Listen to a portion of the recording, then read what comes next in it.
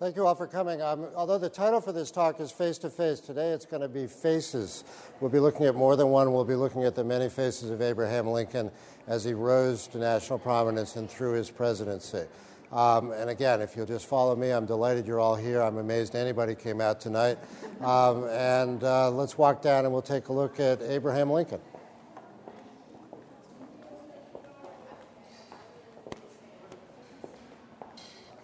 If we could all just sort of gather around here, because I want everybody to see this image as a starting point. Is that it? I guess it is. In 1856, the poet Walt Whitman, who was then living in Brooklyn, New York, wrote an essay in the middle of the sectional crisis, the impending crisis, as it was called, the terrible decade of the 1850s as the Union started to fall apart. He wrote an essay called The 16th President. And in it, he said he would be pleased to see an heroic, shrewd, full-bodied, healthy, well-informed, full-bearded man from the West walk across the Appalachians into the presidency, a boatman, a blacksmith wearing a clean, neat set of workman clothes. And in 1856, there is no way that Walt Whitman or very few other Americans knew who Abraham Lincoln was. He was the new man on the scene. He was the man from Illinois, a very small political career, a one-term congressman from the state of Illinois, about to run for the Senate against one of the real powerhouses of the day, Stephen A. Douglas. And Lincoln exemplified in his fresh-faced newness the new republic, the republic that was coming into being as the North confronted the problem of secession and slavery. And I chose this image as the outside image, the advertising image, the iconic image of the show, because it's an unfamiliar Lincoln. And it exemplifies, although without the beard yet, you'll notice that Lincoln is not bearded. This is 1857. He has tousled hair, aquiline features, a rather flamboyant tie. It's not a familiar picture of Lincoln up for us. It's Lincoln at the beginning of his career. It's not the first picture of Lincoln, but it's the first picture of Lincoln that announces his presence to the American people. And he, in many ways, seems to me to have a kind of characteristic of a romantic poet here, particularly with the tousled hair. And I think that sense of vitality, that sense of freshness, in our own political day, we're talking about new solutions, new ways of doing things, the notion of hope. And in 1856 to 1860, Lincoln came to embody that promise. So if we go into the exhibition, the one thing I do want to say just curatorially as we move in, this is Lincoln's 200th birthday, the anniversary, and there are many shows on Lincoln. And what we discovered at the National Portrait Gallery is we could make a virtue out of necessity. With all the shows going on, we realized we had one of the best, as Ian said, collection of Lincoln photographs and Lincoln portraits.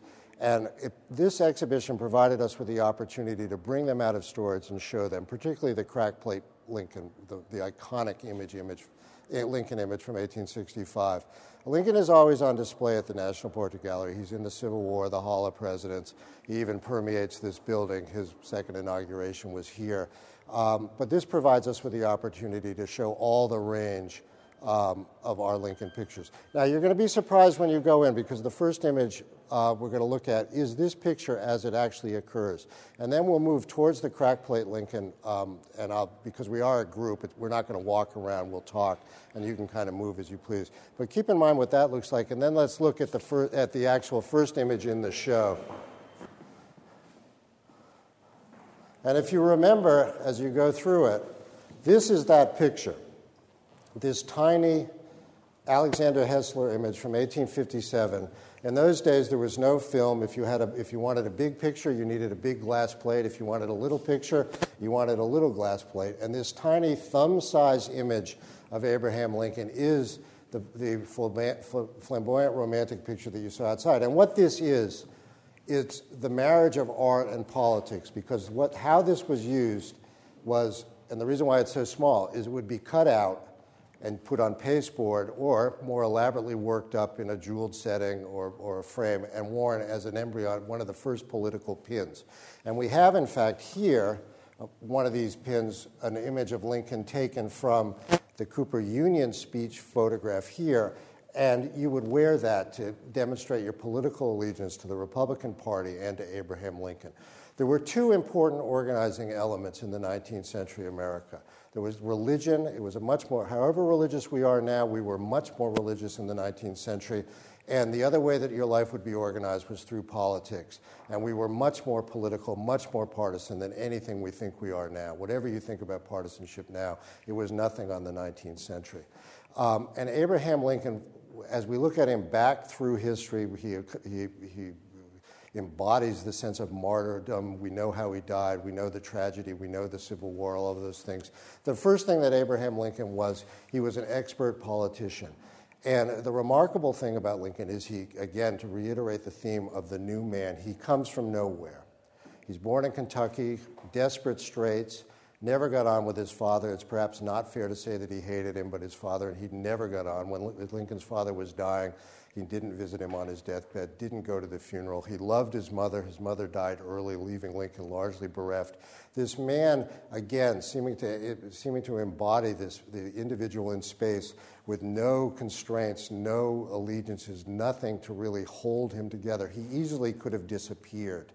He easily could have been one of the countless Americans who just lived, died, and as he put it, his life would have been one of the short and simple annals of the poor, ending in some forgotten grave somewhere. And Lincoln, somehow through a combination of internal drive, through internal determination, natural ability, and all the rest of it that we know through the myth of the self-made man, well, the myth is no myth with Lincoln. Lincoln embodied it, he enacted it, and he acted it out through his projection into public life through the realm of politics. Lincoln, however he did it, his law partner William Herndon once slightly disparaged him by saying, "The little engine of Lincoln's ambition knew no rest." And he meant that to be that Lincoln was a little bit too ambitious. He was a little bit too not nouveau riche, but he was a little bit too pushy. He was a little too striving. The people who were elites on the East Coast, would look askance at this man who was essentially a hayseed. He didn't go to Harvard, Yale, or any of the other schools. In fact, he barely had 18 months of formal schooling at all. His schooling was largely received as he plowed the fields reading a book. His father would then come out and frequently would beat him for that. So you can imagine the trauma that was involved in that. Lincoln's ambition did know no rest. And one of the reasons why I call this show The Mask of Lincoln is because Lincoln remains, to my mind, essentially mysterious, essentially distant to us. We look at him. There have been more words written about Abraham Lincoln than any other secular figure except Napoleon Bonaparte, although I gather Hitler is coming up on the outside. And I think that this fascination with Lincoln is precisely because he was a mystery. You can't pin him down. You can't know him entirely. He's a shapeshifter in many ways. And I think that was intentional. And one of the points I try to make in this show is that Lincoln, through this incredible engine of his ego, and I'm not using ego here in a disparaging term. It's his way of preserving himself, his way of making a mark, not only on America, but making himself visible to himself, that his life would amount to something coming from nothing.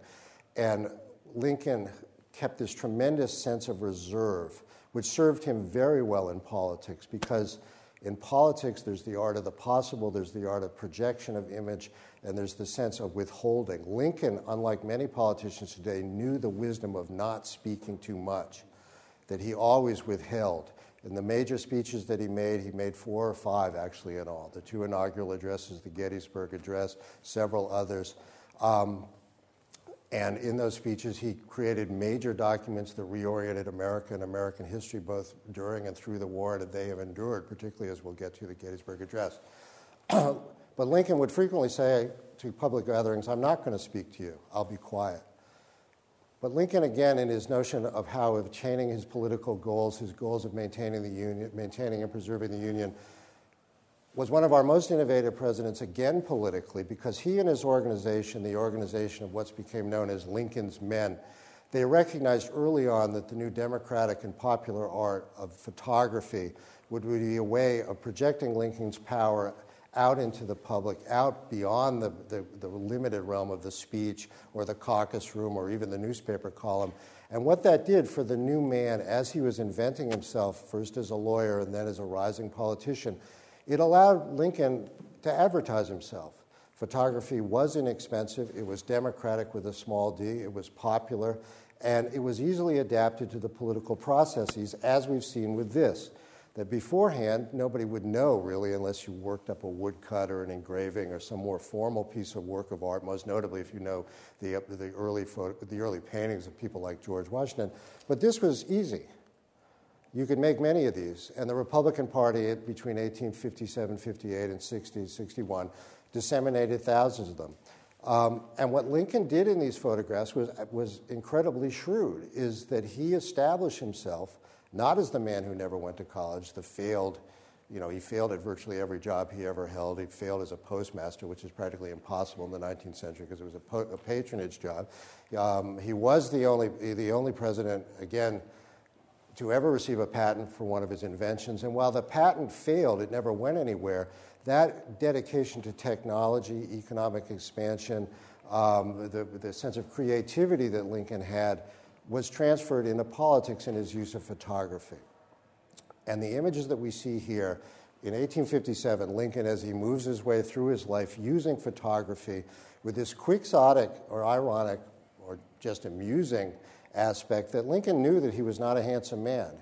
He was frequently criticized for not being a handsome man. He took it well, and again, unlike many politicians, Lincoln had a healthy ego, but he wasn't vain, and he would make fun of the way that he looked. But nonetheless, this not very handsome man was always having himself photographed. And Lincoln, again, I'll revert back to Walt Whitman. Walt Whitman, who Lincoln, curiously enough, never met. Walt Whitman also knew the power of photography, that photography would be a way for you to shape your personality and project the image that you wanted across time. In other words, for a time that required fluidity, a time that required people to think on their feet, to move, Lincoln adapted that as he worked his way through the incredibly difficult political and philosophical problems of the Union. Now, having said all that as a prelude of Lincoln's adaptation to the use of photography, and he was photographed almost incessantly throughout his presidency. He has these pictures when he's rising to presidency. This picture in particular, the Cooper Union, is the marriage of the verbal, namely the speech, which was an incredibly elaborated and eloquent defense of Union. But the very morning that he gave that speech, when Lincoln arrived in New York to give it, he went to Brooks Brothers, bought a suit, had his photograph taken by Matthew Brady, and has himself posed in this magisterial, presidential, responsible way, an absolute projection of his ability visually as a man, his qualifications to be president. This is an executive picture, and in all the senses of the word, and it's known as the picture that made Lincoln president because the Republican Party disseminated thousands of them to prove that their man was not a hayseed, he wasn't an unknown, he didn't just fall off the watermelon truck, and that he was somebody who could be a responsible leader in this time of crisis. Same thing over here. This is the first picture that was taken. Lincoln arrives in Washington in March 1861 to be inaugurated president. And you'll notice instantly the big difference. I know it's a small picture, but you can see it eventually. First week that he's here, he goes to Alexander Gardner's studio, which actually was down at the foot of the hill here on Pennsylvania Avenue. And you'll notice the main thing here. First, well, there are two things to note about this. First, Lincoln is seated. He's now president. He's sitting at the executive desk symbolically. He's ready to write laws, do the business of the country. But the more interesting thing in terms of photography and image is that Lincoln now has a beard. This is the most dramatic change in any president's appearance that I can think of. Usually, both traditionally and today, politicians establish the way that they look, and although they age, their hair turns white, they get heavier, they largely don't change it. You know, you don't want to disturb people by changing the brand. And Lincoln, in the 6 months between the election and the inauguration, makes a decision to grow the beard. Well, the anecdote about this is a little girl in New York wrote him a note. Her name was Grace Bedell, and she writes him a note and says, "Since you are so homely, don't you think you should grow a beard because you'll look better and the ladies will like you more?" And Lincoln was an incredible correspondent. And he did Grace Bedell the compliment of taking her seriously and treating her actually as an adult. She was 12 years old. And he writes her back and he says, "Well, okay, I take your point." I'm paraphrasing. I take your point, but if I grew a beard now, wouldn't it indicate, in fact, that I am extremely vain, that now, at age 51, I should be concerned about my looks? And that's where the correspondence stops, and it's a charming little episode. And nonetheless, Lincoln, for whatever reason, grows the beard, whether Grace's note put a bug in his ear about this and he decided to grow a beard. We don't know. He never spoke about it again. He just appeared in Washington at the inauguration with the beard. What I'd like to suggest here, and again, in the way in which Lincoln cut himself off from his family, this sense of isolation, which somehow seemed to give him power, which drove him on as an individual. I think what Lincoln was doing when he grew the beard was that he was cutting himself off from peacetime. The South was already succeeding. 7 states had gone out before the inauguration. The forts, Fort Sumter and the forts in Florida, were being threatened. When Lincoln left Springfield in 1861, he says to the crowd of his hometown, "I leave here now not knowing whether I will ever return, with a task before me greater even than that which faced Washington." And already he's thinking in terms of the Founding Fathers and what his role has to be to preserve the Union, not just to preserve the Union as a political entity or a body politics, but to preserve its essential meaning. And for Lincoln, again, cutting himself off as he had from his family, going his own way, going alone, forging his own career. He grows the beard, I think, because he's going to war. At the simplest level, I think there's a testosterone idea here. He's not shaving as an athlete wouldn't shave, but more importantly, as ancient warriors, El Cid and the fighters of legend, both in myth and in fact, would grow beards when they went to war to assume a more savage appearance. If you look at all the pictures of the generals in the Mexican War, none of them had beards. In the Civil War, they all did. Grant, most famously Lee, Stonewall Jackson even. And Lincoln, by growing a beard, is turning from peace and going to war. And in that picture, I think we see it again, the confluence here that he's arriving in Washington, he's having his picture taken. Let's go to one more little picture, and then we'll move to the cracked plate. Because again, I want to reiterate the way that Lincoln used the visual to reinforce the verbal. This picture was taken a week before the Gettysburg Address, again, just down the street at Alexander Gardner's studio. It's an unbelievably good picture, I think, because it's full-faced. The notion here, again, the honest Abe element here, he's looking you directly in the eye. His hair is surprisingly well combed. He had a horrendous trouble with his hair in reality. I think it's an unbelievably good picture because it's direct, forthright. You see, insofar as one can see in a mechanical work of art, or any work of art for that matter, you see, I think, the character of the man as he wanted to project it. Because, of course, a work of art is a construction. It's not reality. It's a photograph, and it's a complicit arrangement between the photographer and the sitter. And this is how Lincoln wanted this to appear. But the two anecdotal aspects that I want to point out about this, Lincoln had accepted the invitation to come to Gettysburg. He wasn't quite sure yet what he wanted to say. And while he was in Gardner's studio, he's reading Edward Everett's 3-hour or 2-hour and 30-minute oration, which Everett, being one of the great orators of the day, had arranged to already have published, even though he hadn't given it yet, which was a typical, particularly with large crowds, you wanted people to have the text. So Lincoln reads through that, figures out what Everett is going to say. But the other thing that's going on, again, the visual and the verbal connecting here, at Gardner's studio at that time, where Gardner had developed and had on display the photographs that were taken of the battlefield of Antietam after the battle. And these are the famous pictures that you may have seen of the corpses, the dead horses, the Devil's Den, the slaughter of Pickett's charge, the remnants of those horrible, those 4 days with over 100,000 casualties. Those are the first real documentary photographs of battle. They brought home to the war, they brought home to the American public the actual horror of war, the reality of it, that you could still keep it at a distance. Everybody knew it wasn't a saga from the Middle Ages, that it was rough and violent, and the casualties were terrible. But now you had the visual again reinforcing that. When the pictures from Gardner's studio and Brady's studios were displayed in public in New York, it caused a sensation. And there's actually in 1945 when Life magazine broke the embargo on combat photographs and showed photographs of the Marines at Tarawa lying in the surf, it had a similar impact.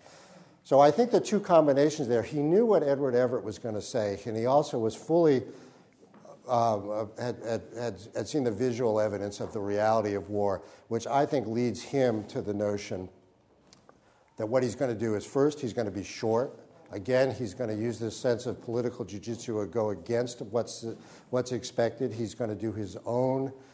He's going to develop his own vernacular, his own vocabulary, his own way of dealing with this. And so it would go 3 hours, 257 words. But the other thing is that he would, through his association visually through the honored dead, he would hallow the ground of Gettysburg with their memory in order to, as he put it, create a new birth of freedom. Again, going back to this idea of when he left Springfield, that he had to reconstitute the Union on the terms that it had been founded on during the Declaration of Independence. And the Gettysburg Address retains its power precisely because it changed the fortunes of the war, or changed the conditions on which the war was fought, and influenced subsequent American history, because now the Union was fighting for an idea. The idea wasn't just simply the Union, but it was a union of free men, including African Americans. And that's the most important moment in American history, when Lincoln at Gettysburg turns the war from a political problem into a moral problem. He internalizes everything about the abolitionist movement, everything that he thought about civil rights, and everything that he had steeped himself in with the Declaration of Independence and the Constitution, and turned it into a new, essentially moral crusade. And all of American history changes then. Now if we move over here to the cracked plate Lincoln, we'll finish up, because I'll go back after that in terms of how Lincoln reorients the war. The simplest level on which this show was based was, how do you get from there, fresh-faced, to there? A face which in many ways seems to anticipate its own death 2 months later. This picture was taken in February 1865, again by Alexander Gardner. And you see everything. It seems to me in many ways that all of American history for the 4 years of the Civil War is felt and etched on Lincoln's face. You go from him being fully headed hair, the fresh-faced image that Whitman described in his ideal, and you go to this, which is, this eye seems almost to disappear. It seems to be a whirlpool which is running away from us and into which we fall. The eyes are pouched. You can almost feel their dryness. The skin, the beard is scraggly. These deep-cut lines in the face. And nonetheless, there is in this, it seems to me, an element, again, of mystery with Lincoln. Again, in the sense that he's revealing himself to us, and yet he's withholding himself at the same time, because there's this small, and I call it the Mona Lisa smile. There's this small smile on his face, which we don't really know the origins of. I mean, is he satisfied that the war is ending? Has he been thinking about a joke? Is he thinking about what he's going to do next? What exactly is going on in his mind at this particular moment? It's 2 months before the end of the war. Lincoln is consumed with or at least he's considering the notion. He doesn't think he's necessarily going to survive the second term. He's feeling exhausted. He had what he called the tired spot. And the tired spot, as he went through the war, he could keep the spot small, and then it would get bigger and seem to fill him up. And at this particular moment, he seems almost to be full of the tired spot. And the other great thing about this picture is not only the sense of humanity and pathos that we see in Lincoln's face, but of the circumstances in which it was created in order to give us that sense. And it's called the cracked plate Lincoln for reasons. It's cracked. When Alexander Gardner, again, to reiterate what I said much earlier, the photographs were done on glass plates, not on film. And when Gardner, they were very delicate, they're thin, a little more than a fingernail's width. When Gardner took it out of the Daguerrean camera, he torqued it slightly. The myth that he dropped it is wrong. If he dropped it, it would have shattered into 1,000 pieces. He torqued it a bit, and it breaks into 2/3, 1/3 with the crack. So what Gardner did was he looks at it, and without knowing really what the picture was going to look like, he fitted the glass plate together like a jigsaw and took one image. He got one print out of this, and then he said, oh, well, this is going to work, and threw the plate away. So this is the only image of Lincoln from that, well, not from that session. This is the only cracked plate Lincoln. If you see another, it's a replica or a forgery. And through this accident, people have asked me, well, did Gardner know that he created a work of art and wanted to increase its rarity by throwing away the plate? No, he had created he had done it. It was an accident. He probably threw away hundreds of plates a year, and that was what he had. In fact, over in the corner, we have another picture of Lincoln from the same sitting, which turned out fine. And it's a nice documentary picture of Lincoln holding his pen or his glasses in his hand, and it's very documentary and empirical. But through the accident, through the fact that this plate had been damaged, Gardner goes beyond his usual art and creates something really quite special.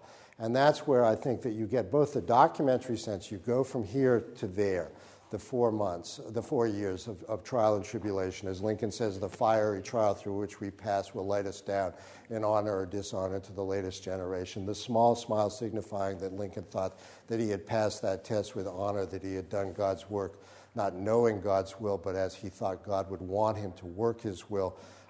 Essentially at the end of the war. And this element to me that even as you look at him, even as he's present, he seems like this ghostly image in some ways that's receding from us. And the image that I like to use is from F. Scott Fitzgerald, who I think was using Lincoln. He had this in his mind. The great last page in The Great Gatsby, where Fitzgerald talks about somewhere across the dark fields of the Republic. And I always feel, in the sense that we're always drawn back to Lincoln, we're always trying to understand him. He remains a mystery to us. He's always present in America. He's always present in Americans' minds, and yet he's always traveling out across the landscape away from us. Even as we seek to grasp him, he always eludes us, traveling again over the dark fields of the Republic. Thank you.